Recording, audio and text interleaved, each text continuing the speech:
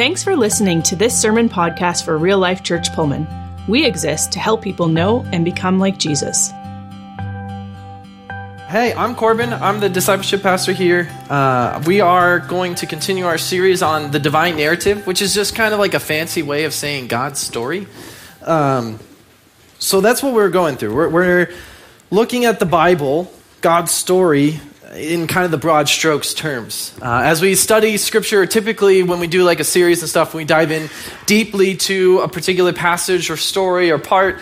We tend to miss how it all connects and threads together, and we miss the overarching story that this Bible tells. And that's just what we are trying to highlight in this series, is as we look at each piece, we're not diving too deeply into the specific stories. We are looking as a whole. How does it tie together? How does it, bless you, it's okay. How does it all tie together? And how does it all fit together? Because this is God's story. This is what God has shared with us. And even though it was written across lots of different decades and centuries and by different authors, there's a lot of common threads and themes that we can pick out. A few of those themes that I wanted to point out to you, so that as we go through this series, you're kind of looking for these things. This is what, in our home groups, this is what we're doing right now, is after the sermon, we gather together and we discuss how these themes arise in each individual story. And you can start doing that practice on your own. And I made it easy for you by doing some alliteration. So the three themes that I want to draw your attention to as we go through this series is revelation, which is basically saying, who is God? And as we read through this narrative, this story that God has written for us, you'll be able to see more and more clearly who God is.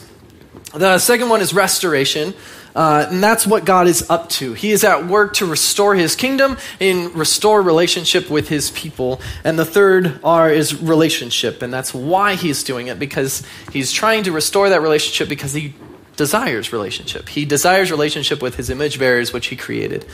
And so revelation, restoration, and relationship, as you go through the Bible, you will see these themes come out of each and every story. And what we've covered so far in Genesis chapter 1 through 11, if you haven't caught it, you can go back and watch it. But that whole part is kind of like God's preface. It's like how God is explaining why everything came into being and how it got to the place that it was. So we've looked at creation, and we've looked at how God created everything to be good. He created his people, how sin enters in and continues to corrupt. And so God has been setting the stage for the rest of the narrative. And what we move into today is his introduction. So that was his preface explaining how things came to be. And now we move into his introduction, Genesis 12 through 50. Which explains more or less, it sets the tones of the narrative and kind of explains what God is going to do and how he's going to do it. So you're going to see a lot of themes being set in stone of like how God is going to restore his kingdom and how God is going to restore relationship with his people. And so this week and the next 2 weeks, we are looking at the beginning of that introduction with three major people: Abraham, Isaac, and Jacob. They are the patriarchs of our faith, really. And I say that because mostly they are like, we hear about the God of Abraham, Isaac, and Jacob. We look through, and that's like the fathers of the Jewish faith, but I also believe that it's still relevant for us today. Even though we aren't Jews, we are Christians, they're still the fathers of our faith too. And we're going to talk more about that today, actually, because we're going to be looking at Abraham. And as we go through these three, you're stuck with me for 3 weeks, and I'm going to be unpacking this. I'm not going to go into every part of their story. Most of it, you probably already know, but I'm going to be highlighting on each different person something that I think God is trying to set, like I said, set the tone for the rest of his story and relationship with his people. So we're going to be looking at Abraham, Isaac, and Jacob. Today we're looking at Abraham and how he sets the tone for our relationship with God. But before we dive into that, let's pray. God, thank you for the opportunity to share your word. You know how excited I am to always do this. I love to teach what you've shown me, but I pray, Lord, that right now you move around me and let your words come out, and let what you want to be said spoken to everyone's hearts. and help us just hear you. And we give this time over to you. This is yours. This is what we do each week, and we come to meet with you. And I pray, Lord, that as we're doing that this week, that you take our time and you speak to us and you teach us and you help us grow in our relationship with you. We love you. We praise you. In Jesus' name, amen. All right, so we're going to look at Genesis chapter 15, and we're going to read 1 through 6. It's not a very long passage, and I'm really only going to highlight one verse. But again, I'm not trying to cover all of Abraham's story. You can read that on your own. It's a good one. But I am trying to point out something that God does with Abraham that I think sheds light on every relationship that he ever has. So, Genesis chapter 15, verse 1. After this, the word of the Lord came to Abram. That was his name before God changed it. In a vision, he said, "Don't be afraid, Abram. I am your shield, your very great reward." But Abram said, "Sovereign Lord, what can you give me since I remain childless? And the one who will inherit my estate is Eliezer of Damascus." And Abram said, "You have given me no children, so a servant in my household will be my heir."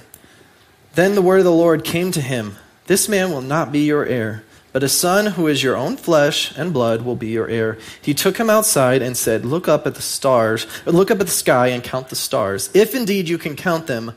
Then he said to him, "So shall your offspring be." Abram believed the Lord, and he credited it to him as righteousness. So up to this point, Abram has been called by God to get up and move. And so he and his family get up and move, and they're told to go to the land of Canaan, which is modern-day Israel, and it's occupied by the Canaanites. And as he's going through this land, God tells him, "Set up an altar because I want you to know that this land your descendants will inherit." The only problem is, one, it's already occupied by somebody else, and two, he has no descendants. But he's moving through, he sets up the altar, and he believes God and trusts that God's going to fulfill that promise. Then he goes on a journey down to Egypt and does some other stuff and, makes some mistakes, but then meets this Melchizedek guy. There's a lot of stuff you can read into the story. But then after that, God comes back to him and tells him this, that don't be afraid. I am a shield. I'm your very great reward. And Abram, at this point, while he believes God and trusts God, he is questioning, hey, that's great. I know you promised me descendants. That's awesome. But I don't have any kids, and I'm getting old, and my wife's old, and this is just not working out the way you said it was going to work out. This servant of mine, he's going to be the one that inherits my family and my promise. And God says, no. I want you to go outside. And I put up a picture of the stars so that you can kind of get in the image of what Abraham was seeing that night. He was looking up at the stars, and there's no light pollution, so he probably saw a lot of them. And I love what God does. He throws a little shade here. He's like, look up at them and count them if you can. If you have the ability to count them. But he's pointing out that his descendants are going to be so numerous that you can't even count them. Look at how many stars there are. God knows how many there are, but Abram at this time has no idea. And he tells him, so shall your offspring be. And then one of the most important verses in the entire Bible, Abram believed the Lord, and he credited it to him as righteousness. Abram believed God when he said, hey, look, those are going to be your offspring. Even though you're old, it's going to be one of your own flesh and blood. I'm going to give you a son. You're going to have an heir, and you're going to have descendants more than you can count. And Abram believed the Lord, and God credited it to him as righteousness. So that's what we're going to be looking at today. That word that it says credited means reckoned. He was declared righteous. And it's because Abram believed. And this is one of the key points that I want to highlight about Abraham, is that he is the father of faith, not the father of anything else. And we're going to be looking at that today. That when God set up his introduction and when he wants to help people understand how he's going to restore and rebuild his kingdom and how he's going to restore and rebuild relationship with his people, he's going to do so through faith, not something else. Not works, not actions, not any of this. He's going to build his relationship through a man that believes. And that's why Abraham is the guy that starts off all of this. It's important. Like, if you think about it, like, hey, God's going to start relationship with his people. He's going to start a nation, a kingdom of holy priests that's going to show who he is to the rest of the world, it's important that you pick the right guy to start that off. And Abram was the guy he chose. And if you read his story, he's not a perfect guy, but he believes. Now, I would love to sit here and preach and share you all my thoughts on this matter and like preach a sermon just based on this one verse, but I don't have to because Paul already did. So we're going to read Paul's sermon, and I know, you're all grateful, because who came here? I was talking with Devin. Who came here to listen to me? No one. We all came here to listen to God, and we're going to listen to God through Paul, who wrote in Romans 4 basically an entire sermon on this one verse. So we're going to look at what that says. I just want to set the background of this. Remember that Paul is an apostle. He was a zealot that murdered Christians and stuff, and so he went around persecuting the church. God confronts him and helps him become who he was. He ended up becoming an apostle and planting churches and writing letters, which ended up occupying most of the New Testament. And one of the letters he wrote was to the church in Rome, which he had never visited. He never got to go to Rome, and so he doesn't know these people all that well. He doesn't know what they're struggling with, so instead of writing them a specific letter about what they're dealing with, he writes them basically an overarching letter of everything he believes, which is why Romans is so cool. And he spends the first 3 chapters of it, at the time he didn't write chapter 1, he just wrote a letter. But the first portion of it, he spends talking about how everyone is terrible. We all are terrible. Everyone's like, yep, okay, yeah.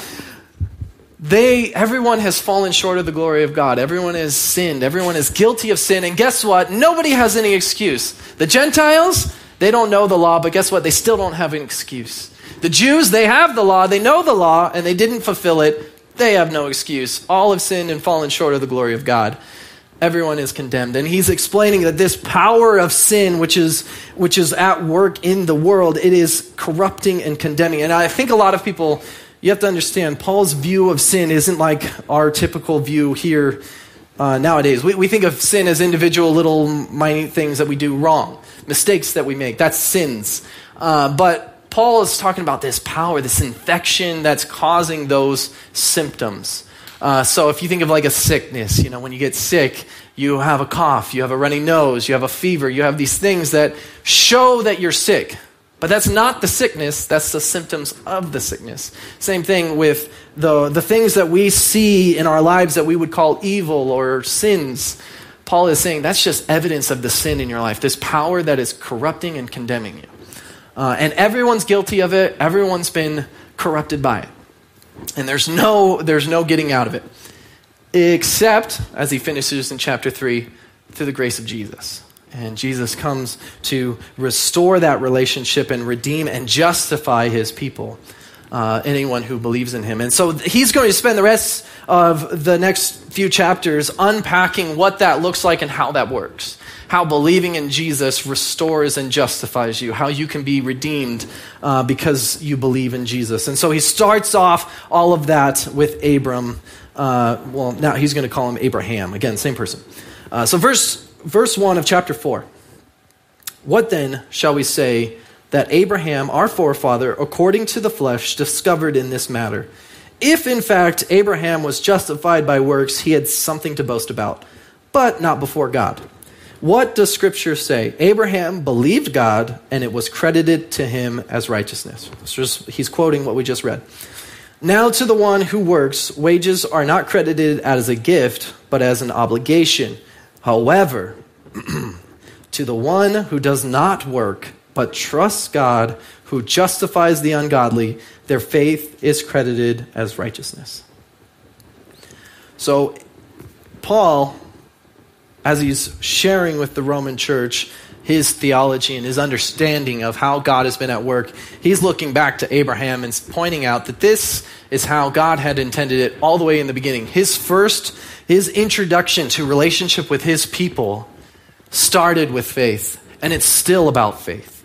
It's not something new that came along with Jesus. No, it's always been about faith. It's always been about believing in God.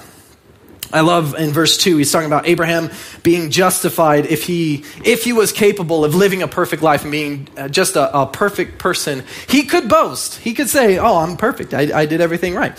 But he still couldn't boast before God because guess what? That's God's like bare minimum. God's bare minimum is perfection. But Abraham wasn't perfect. If you know the story, if you want to read through it, he's not a perfect guy. He doesn't do things perfectly, so he can't be justified by that. No, in verse 3, Paul is quoting the scripture that we just read. What he was justified by, how he was declared righteous, was because he believed God. He didn't do anything. He didn't earn anything. He believed, and he was declared righteous. And then he moves on to verse 4, where he's explaining this idea that he's unpacking, that you can't earn grace. And that's not me saying like, oh, you're just never going to be able to do enough. No, I mean, you literally can't. It's a gift. If you try to earn something, if there's a contract where like I pay you to do something, if you fulfill that, I owe you. You did your part, now I owe you. That's not grace. If, however, you need help and I choose to give you something that you did not earn, that's grace. And so what Paul is saying is you cannot earn grace, because if you did earn grace, it wouldn't be grace. Grace cannot be earned. It can only be received through faith. And you just accept it and believe, thank you for this grace. So you can't earn grace, and Paul is explaining it. If you could, it wouldn't be grace anymore. And then verse 5, a divisive verse, and I really like what it says here. However, to the one who does not work, but trusts God, who justifies the ungodly, their faith is credited as righteousness. So unpack that a little bit. Like, however, to the one who doesn't work, to the lazy guy that doesn't do anything, but trusts God. He puts his trust in God to justify who? The ungodly. Their faith is credited as righteousness. If I can rephrase it for you, God's not here to justify. Jesus didn't come to justify the godly or the hardworking. He didn't come to justify those that want to earn anything or pave their own way or try to achieve something or accomplish something on their own. He came to justify only those that believe in him. So if you are in here thinking, oh, I'm doing great, I'm a good Christian, I'm doing all this work, and I'm this godly of a person, obviously God loves me, I am redeemed and justified. You're wrong. That is not what justifies you. You might be justified. I'm not saying you're wrong about that, but you're not justified because of your hard work.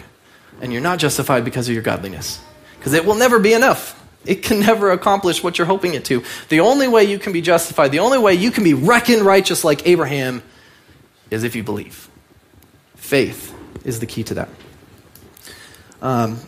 We're going to unpack more of that later, so we'll get back to it. The next part, I'm going to skip through just because I don't have time to preach all of Paul's sermon. Again, you should read it. It's really good. But he goes on to talk about how David also understood this. So this isn't just something that Abraham understood. It's something that also David understood.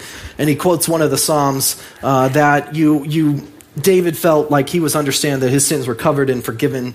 And then Paul begins to unpack circumcision. Now, to understand this, like some of you guys know circumcision. Yeah, Google it. Anyway, that's a bad idea. Don't do that. Circumcision is something that God commanded Abraham later, and that was the sign of his covenant, his part in the relationship. And it came later after this righteousness was given to him because of his faith. And that's actually when he becomes Abraham instead of Abram. But what Paul is trying to illustrate in the next part, 6 through 15, he's trying to help us understand that circumcision didn't give Abraham righteousness. It came after he was already declared righteous. Abraham was declared righteous when he believed, not when he was circumcised. Later, he was circumcised as a sign of his faith, as a sign of what he did believe. And so he did that, and there are works accompanied with faith, but it's not what saves Abraham. It's not what justifies Abraham. Abraham is justified because of faith. And circumcision is not, he was justified before he was circumcised. So he's trying to illustrate that. And for us, like a modern translation of that, because we don't really deal with the whole circumcision debate like Paul was dealing with in his day. We deal with a different thing. Remember, Paul's Paul's helping the Roman church, and he's talking to them, and he's helping them understand that Gentile Christians don't have to become Jews to become Christian. You don't have to become circumcised. Why? Because when Abraham started his relationship with God, he wasn't circumcised. So if you are going to start your relationship with God, you don't have to also be circumcised. But some of the Jews in the day were like, you have to become circumcised because, that hurts and it sucks. You have to do it. Which, if you translate it to our modern day, is still something that we do. We still have this idea that a lot of Christian people are like, well, hang on, I've sacrificed a lot. I've given a lot to God. Why does this person, Joe Schmo off the street, get to just get the same grace I get? He hasn't done anything. You see how it's still prevalent in this day? Like, we still have this idea that even though we're not talking about circumcision or something, we still talk about what we've sacrificed as if it's earned something, and it hasn't. Because we receive grace when we've done nothing. We receive grace when we believe, and that's it. And so that works for everybody else. God came here to justify the ungodly and not the people that worked or anything like that. So if you're relying on your hard work and you're relying on your godliness, that's not what justifies you. Faith does. And then in verse 16, we'll pick up where he's leaving off. Therefore, the promise comes by faith so that it may be by grace and may be guaranteed to all Abraham's offspring. Not only those who are of the law, but also those who have the faith of Abraham. He is the father of us all, as it is written, I have made you the father of my nation? No. I have made you the father of many nations. He is our father in the sight of God, in whom he believed, the God who gives life to the dead and calls into being things that were not. Against all hope, Abraham in hope believed, so that he became the father of many nations, just as it had been said to him, so shall your offspring be. So after the whole circumcision thing, he's kind of helping us understand that Gentiles and everybody that believes is now part of this family. That Abraham wasn't the father of the circumcised. Abraham wasn't the father of Israel. Abraham wasn't the father of following the law. Abraham is the father of all who believe. And that promise that God made to him, that if we pull up the stars again, the promise that God made to him and showed him all these stars of how his descendants would be, this is not about all his physical descendants and people related by blood. It's about everyone who believes. That God started all those years ago, centuries and millennia ago, with Abraham. He started his relationship with his people, and he set the tone that it's all about faith. And Abraham was going to be the father of all of it, all the people who believe. And because of his faith, he was credited as righteousness. And now, if you look at those stars and you believe in Jesus, and you believe and have this relationship with God, then one of those stars that Abraham was looking at represents you. You're part of the same family. You are part of the same promise that Abraham was given. And I love, in verse 16, he talks about that promise, and he says that it was by grace, and it was guaranteed by grace. And this is important, because you and I might think of a guarantee as something, you'd feel more safe with a guarantee if it was dependent on you. So if you have a contract and you sign a contract, it feels like a guarantee, right? Like I sign a contract and it says, okay, I'm going to do this and you're going to give me this. That's how it's going to work. That's a guarantee. We put our hope and faith and trust in that because I'm going to live up to my end, and I trust that because of this contract, you're going to live up to your end. And that's how we like our guarantees to be, until, someone revokes our pension and things don't work out the way we want, because it doesn't always work.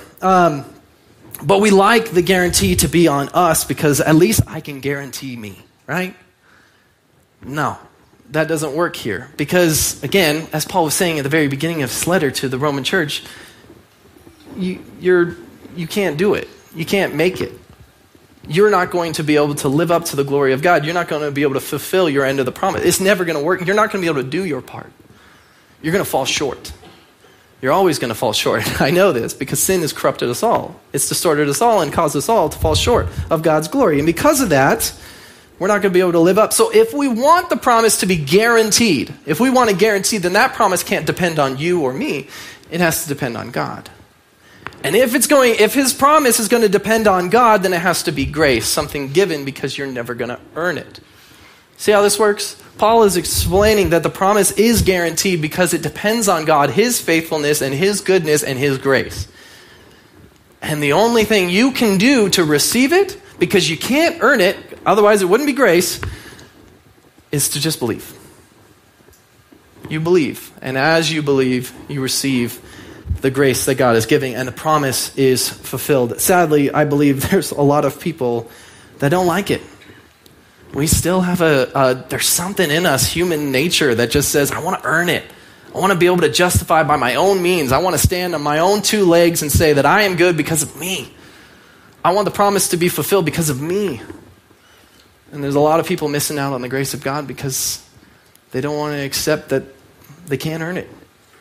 They don't deserve it. And that's okay.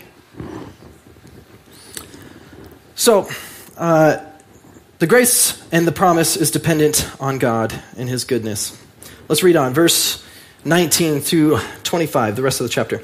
Without weakening in his faith, he faced the fact, this is still Abraham, that his body was as good as dead, since he was about 100 years old, and that Sarah's womb was also dead. Yet he did not waver through unbelief regarding the promise of God, but was strengthened in his faith and gave glory to God, being fully persuaded that God had the power to do what he had promised. This is why it was credited to him as righteousness. The words, it was credited to him, were not written for him alone, but also for us, to whom God will credit righteousness, for us who believe in him, who raised Jesus our Lord from the dead.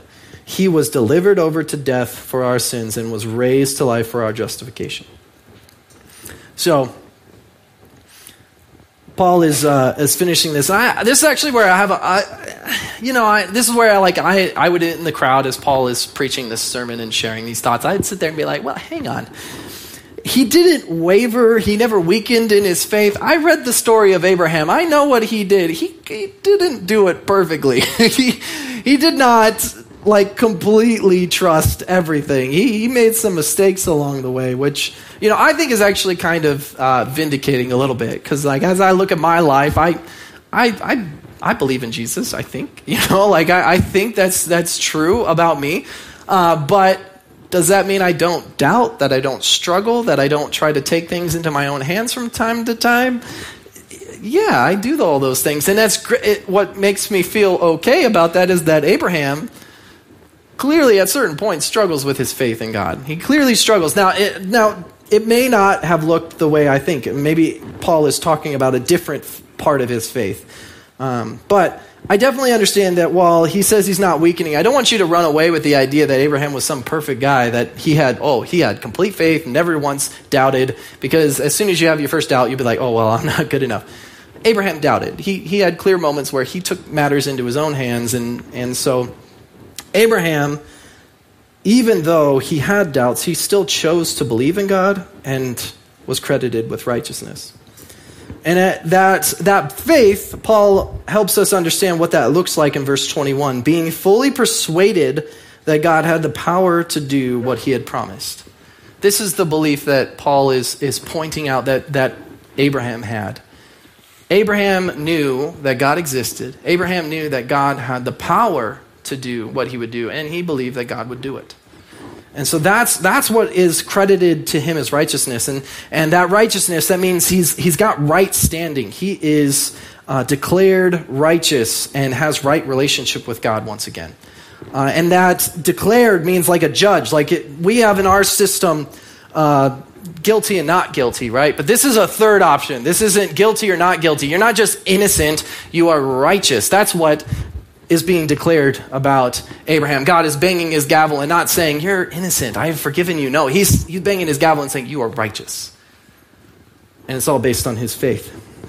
Paul unpacks that even further in explaining how that has now extended to us, just like we are part of the promise because we believe like Abraham believes. We are now one of those stars. We are in his family. He is the father of us because he is the father of faith. We are also given righteousness just like he received. And this is because of Jesus. And Jesus didn't just die for us, he also rose again. He separates these two, and it's important to understand this because I think a lot of times we get lost on Jesus' death. Not that that's a bad thing, but Jesus' death paid the price for your sin. His rising again gave you righteousness. It's not just that one of those things happened, it's that both. Jesus could have, quote unquote, lived an imperfect life and died for your sins, and that would have been great. You had an atoning sacrifice. But you wouldn't be able to spend eternity with God in heaven. Because you need righteousness to be able to do that. You need right standing and right relationship with God. So Jesus had to live a perfect life, die a death he did not deserve, and because of his righteousness, death could not hold him. He was able to give his righteousness when he rose again. And so now in exchange for your sin and your mistakes, Jesus takes that upon himself, dies, and puts that to death. And in exchange, because he's able to rise again, because death has no power over him, because sin never took him, he's able to give his righteousness to you. So Jesus does both. He is able to take your sin and give you his righteousness. And it's because of that, if you believe in him, go before God. I don't know exactly how it's going to look. I doubt there's going to be a gavel, but what you will be declared if you believe is righteous. You will have received Jesus' righteousness. Not just forgiven, not just not guilty, righteous. So that's Paul's sermon on how Abraham exemplifies this important part of God's relationship with us. That it's based on faith, not works. That Abraham doesn't do something to earn his salvation. He simply believes. And as he believes, he's credited as righteousness. And the same thing is true for us today. Now, I know what typically happens is as you preach this, you go, well, hang on, man. I don't want you to run away with it. You don't have to do anything. God loves you. And that's typically we want to, you're adults. I'm going to treat you like adults. I'm going to know that, you know what, you understand that if I'm telling you this is about faith, I don't need to add on to understand that there's going to be parts of that faith that involve you doing something. That if you truly believe and have a relationship with God, you're going to do something about it. Just like Abram, he believed God, but he also moved. And he also circumcised himself at a very old age. That could not have been fun. So he lived out his faith. It wasn't just that he didn't do anything. He did stuff. But that's not what gave him righteousness. It wasn't what he did that gave him righteousness. It was his faith. And there's no one that I think gives us a better understanding of this than Paul. And the reason why I wanted to talk about Paul today, why I felt God wanted me to talk about Paul is because Paul understands grace probably better than anybody. He had, like I said, he was a murderer. He went around and killed Christians. And so if you think, I think we gloss over this, Paul was such a great apostle and stuff. You have to imagine that at least early on in his ministry, as he's going around to other Christians, they had to look at him like he was a monster. I don't know about you. You give me one look there, I'm like, I don't know if you like me. I'm going to crumble inside. It's a problem, I know. But I'm working on it. But this is something that I'm sure Paul had to deal with. He probably was better at dealing with it than I am, but I'm still imagining that at some point he was dealing with a lot of people who hated him and were afraid of him. Paul knew. He had thrown in his face. He had plenty of reminders, probably had flashes of the face of the people that he saw die because of what he told people to do, and probably had to run into people that he had put in prison, that he had beaten. He probably had to run in and have reminders all over the place of his mistakes. Paul knew better than anybody. He didn't deserve grace. He didn't deserve right relationship with God. He didn't earn or deserve anything. In fact, he knew better than anybody he could never earn it. He could never fix his mistakes. He could never go back to the way things were. He could never equal it out. He needed grace. He needed something freely given that he did not deserve. And Paul knew that better than anybody. And that's one of the things that God's been kind of reiterating to me.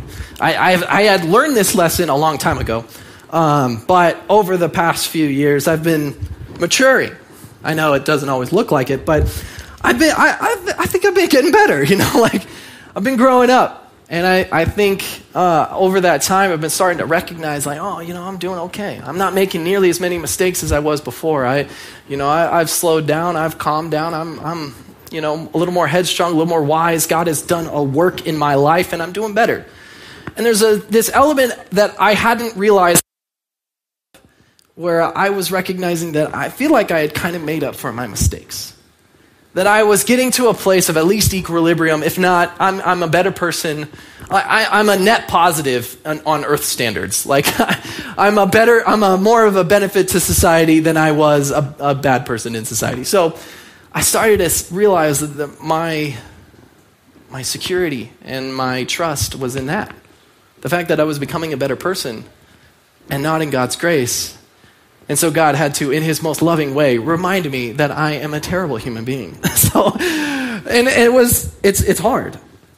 It's hard. It's hard to be confronted with mistakes. It's hard to be confronted with your sin. It's hard to be confronted with these things. And it reminds me, I have no right. I have no right to any of this. I have no right to stand on this stage and preach to any of you. I have no right to tell anybody about anything. I'm just as much of a sinner, if not more so, than all of you. That's not the point of this. The point of this is grace. And that's what Paul understood, and that's what God has been helping me re-understand after he helps me realize that, oh yeah, you need to remember, it's not about your goodness, it's about my goodness. It's not about your faith, it's about my faith. It's not about your trust, it's about my trust and my belief in you. So I've been working on that, and God's been helping me. And those are the two key aspects that I think Paul exemplifies very well. He understands he's a sinner, and that he needs God's grace, and he's not ever going to earn his salvation. And he also understands the power of God's grace, that it is greater than any amount of sin he ever has, ever will commit. Any amount of mistakes that he has made, they will be covered by the blood of Jesus, because the blood of Jesus is greater than anything. And I've said this before, I'll say it again. You will never out-sin the grace of God. You can't. It's that powerful. Jesus is that good. His love is that strong that you will, as Paul writes later in this very same letter, that you will never be able to separate yourself from his love, no matter what. So Paul understands these two things well. He needs grace, and that the grace is abundant and sufficient for him. And it's because of that Paul becomes one of the hardest working, most godly people that lives after those points. And here's the problem, is when we get to this point, you think, I want to live like Paul. And you think, I'm going to go work really hard, and I'm going to go be really godly. And we can't do that, because that's not why Paul did those things. Paul did those things because he understood grace. If you understand grace and you understand your place, that you can never earn salvation, and that it has to be given freely because of what Jesus has done for you, and you also understand that Jesus' grace is sufficient enough to handle your sin, if you understand both of those things and really take that to heart, you will become like Paul, someone that is motivated to every extent. I will give everything. I will do anything to help other people understand what Jesus has done for them. But it's not some kind of obligation that you're going to go and try. I'm going to go look like Paul. I'm going to go be like Paul. You understand? You have to do the first part first. You have to understand grace first before you can be Paul, because otherwise it becomes this inauthentic thing. You're just going out to look like Paul, to kind of sound and act like Paul. And there were people that tried to do that. It didn't go so well for them. And you've probably run across Christians in your life that come across you and invite you to church and invite you to the things, and they're trying to get you to do all this stuff to make themselves feel better, make themselves feel secure, because they're trying to earn their own salvation. It's inauthentic, and you can feel it, you can sense it, that this isn't coming from a place within them that they're super excited about because they understand grace. This is coming from some kind of obligation that they feel like they can earn something.